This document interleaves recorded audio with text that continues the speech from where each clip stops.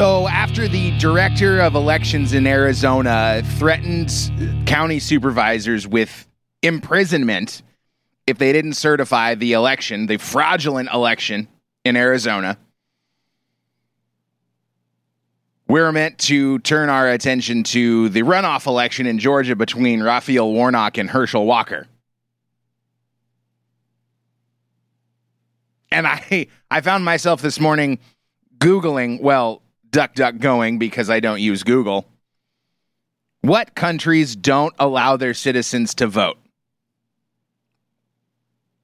I didn't come up with anything. I'm honestly running short on time this morning, so I didn't do a deep dive. But I picture the king in the castle with the serfs down below. You know, the picture from a movie.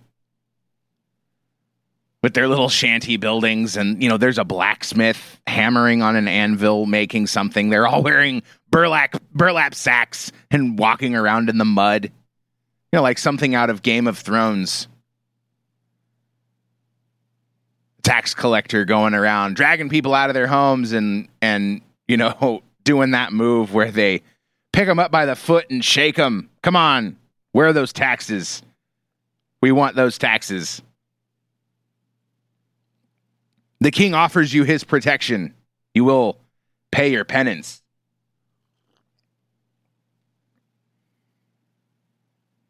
How fortunate we should all be to live in a land where we're given the illusion of choice. We're given the illusion of voice. That just came to me right off the top of my head. Didn't even write it down. Thank you.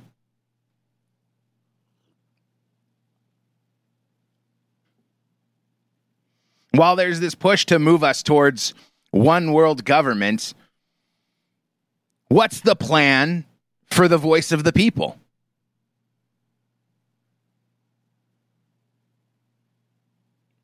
Well, I don't think we get a voice. I don't think we get a decision.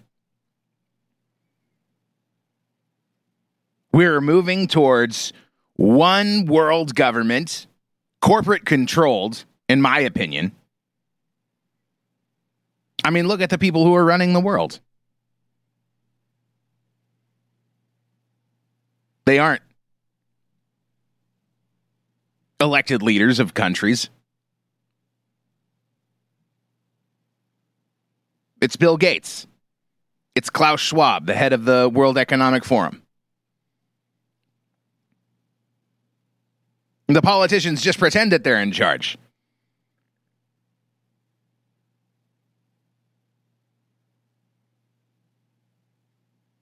The politicians pretend that they're reining in these out-of-control corporations, when really it's the politicians that are the thugs of the corporations.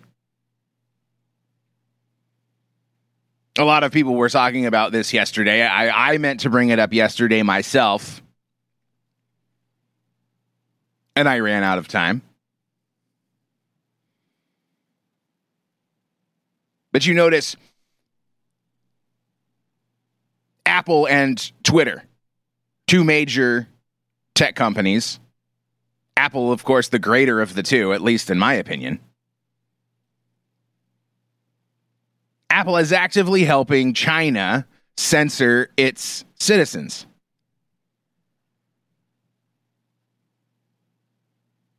And the United States has nothing to say about that. No comments. But Twitter is purchased by Elon Musk. Elon Musk claims to be a free speech absolutist, which is kind of laughable at this point. But then the United States government goes on record and says, we're concerned about this acquisition of Twitter by Elon Musk, and we're going to be keeping an eye on it. Yet crickets about Apple and their marriage to China and their use of slave labor, which is basically what it is. They have no thoughts. So now I'm faced with a quandary.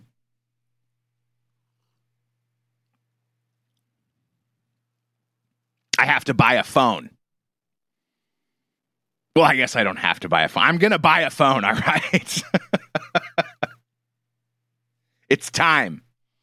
And now I'm an idiot, and I signed up for the early upgrade program, where I pay an extra $5 a month, and I get to upgrade early, 6 months early, essentially for free. I mean, it's not free. It's an extra $5 a month. I get the privilege. Now, I don't want to go with an Android phone because Android is essentially owned by Google. And Google has done the same thing with China. You may remember several years ago, Google wanted access to that huge billion-person Chinese market. Of course, they're a corporation. They want to make money. And China was playing hard to get. Because they don't care about stupid capitalist Google. They care about power and wealth and control. So Google decided that they were going to cozy up to China and help China develop a Google for the Chinese people, with all kinds of surveillance and firewalls and the typical authoritarian accoutrement that you would expect with any tech related to the CCP. And there was a little bit of outrage, a little blowback. Of course, the dishonest mainstream media wouldn't really lay it all out for us because they take money from major corporations to print what they're told and to not print what could be potentially embarrassing. It's the number one reason that I have an iPhone today. Because Google is a corrupt, evil empire of a corporation.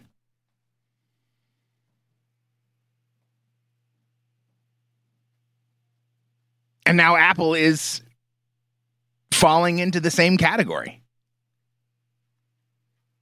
They suspended the AirDrop function on all of their Chinese phones because the Chinese protesters that are protesting the tyranny of their government against them through the COVID lockdowns were using the AirDrop feature to communicate with each other.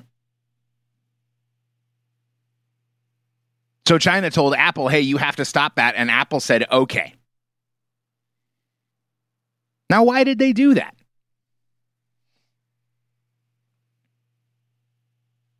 Well, that's because iPhones are made in China. So all China has to say is, if you want to continue making your iPhones in China, you're going to do what we say. How convenient for them. So what do? We get a landline? Get a flip phone? These are all things that are on my mind. I mean, I've even considered not buying a phone at all and just using an iPod. You know, I could do Signal. I downloaded Signal. I'm not 100% sure that I know how it works. And you can do calls on Signal. You can do messaging on Signal. But iPods are made by Apple, too.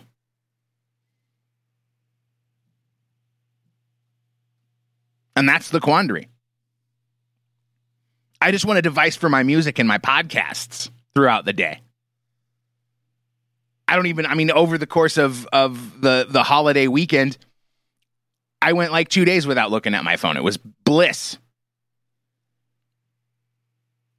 And then I felt really guilty when I looked at my phone and I had strings of messages wishing me a happy birthday and a happy Thanksgiving that I hadn't responded to in 48 hours, like as if I was ignoring them like a dick. I don't know. I'm too hard on myself. I think also people are a little bit too presumptive about things like that. It's an interesting cultural trend that developed, right? Like I found myself doing it. I think we all do it. You send off a text to somebody and you get no response and you feel like you're being ignored. Right? Isn't that the first thought that comes to your mind? Oh, why aren't they texting me back? What did I do? What did I say? Did I do something wrong? I don't know. Maybe that's just my own anxiety.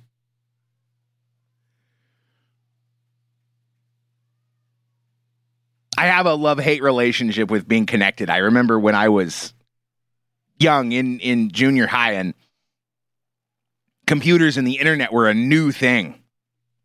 I mean, not new. Because as a kid, I was not on the cutting edge of technology by any means. But once, it became a little bit more mass-produced, made in China. There we go. Became a lot cheaper. It became a lot more affordable. It became accessible to me. And when I would lose my internet connection, the internet would go down, or I would get in trouble because I got bad grades and I got grounded from my computer. I would feel this sense of just intense. I don't know about intense. That's not, I'm looking for the right word. But it was a loneliness that was disturbing. And as I think back on it now, it's even more disturbing. Feeling cut off from the rest of the world. Unable to communicate with my friends. And, we communicated in our chat rooms and ICQ. Remember that? AOL Instant Messenger. That was all right out the door. I didn't have a phone. I wasn't texting.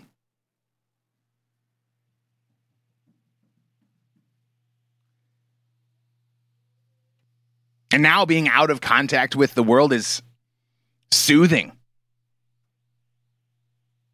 And maybe that's just because of my role in society. Maybe it's because I'm over-socialized. Maybe I need a little break from socialization.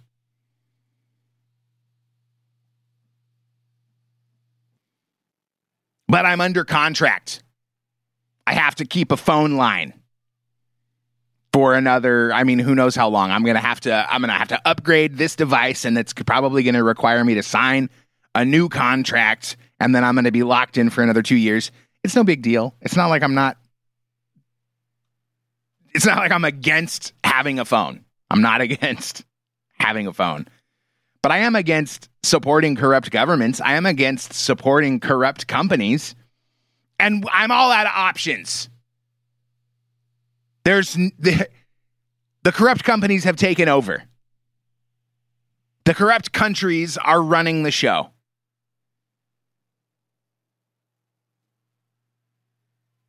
And the only one that really has actual power and influence is China. Because China makes everything.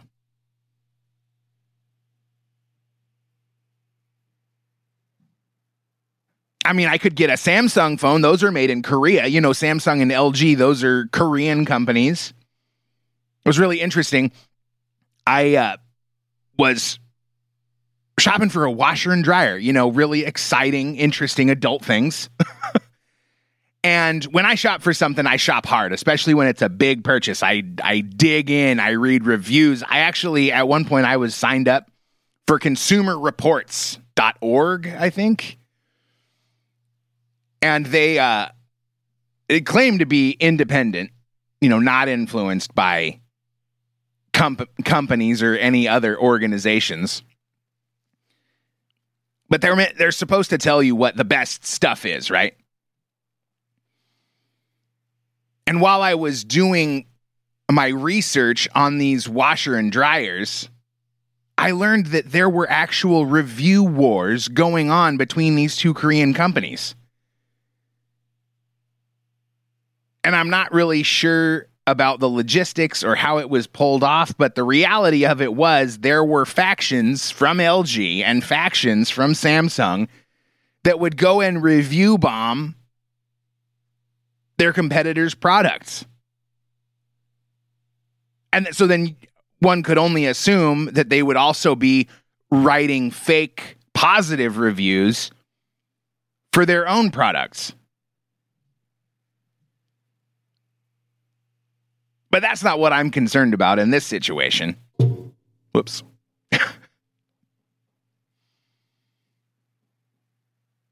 If I buy an Android, if I buy a Samsung, then I am hitching myself to Google. And Google is basically a Chinese company for all intents and purposes. China has them by the short hairs because Google wants access to the Chinese market. And if I go with Apple, it's the same thing.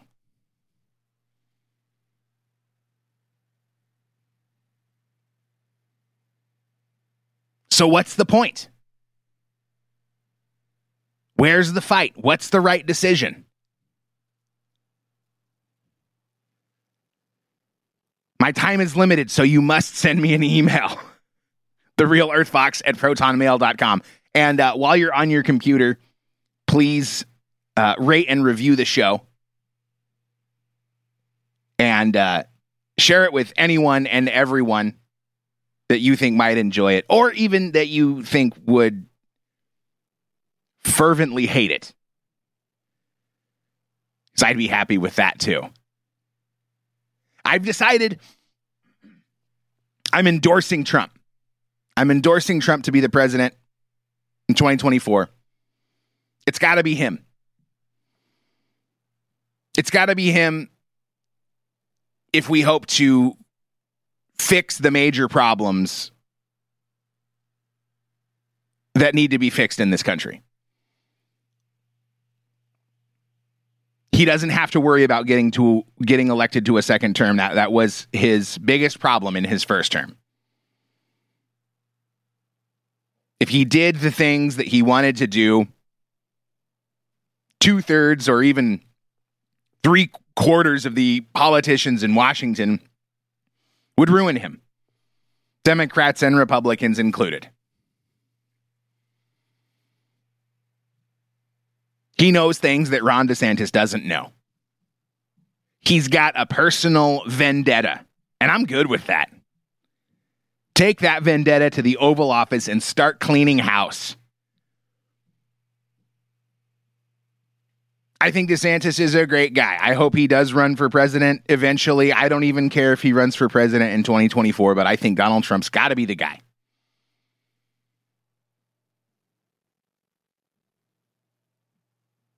But I'm also very pessimistic about voting. For obvious reasons. You should all be too. If you think our elections are still on the up and up, you need to do some serious investigating. You need to do some serious research.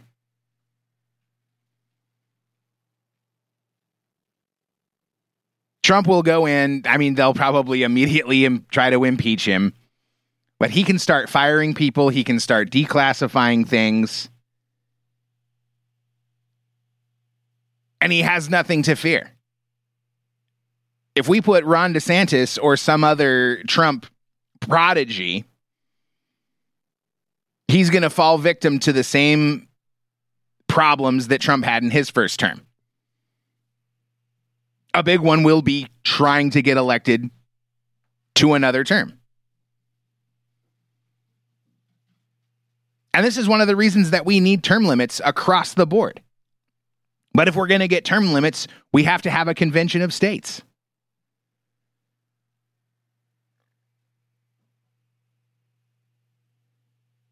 So our focus needs to be on free and fair local elections today. That's what we need to put our focus on. Thanks very much for listening, everyone. I appreciate you. Thank you for sharing the show. Please reach out to me. Follow me on social media. Send me your emails, your questions, your comments. your criticisms. I appreciate it. Have a great weekend. I'll be back. Goodbye.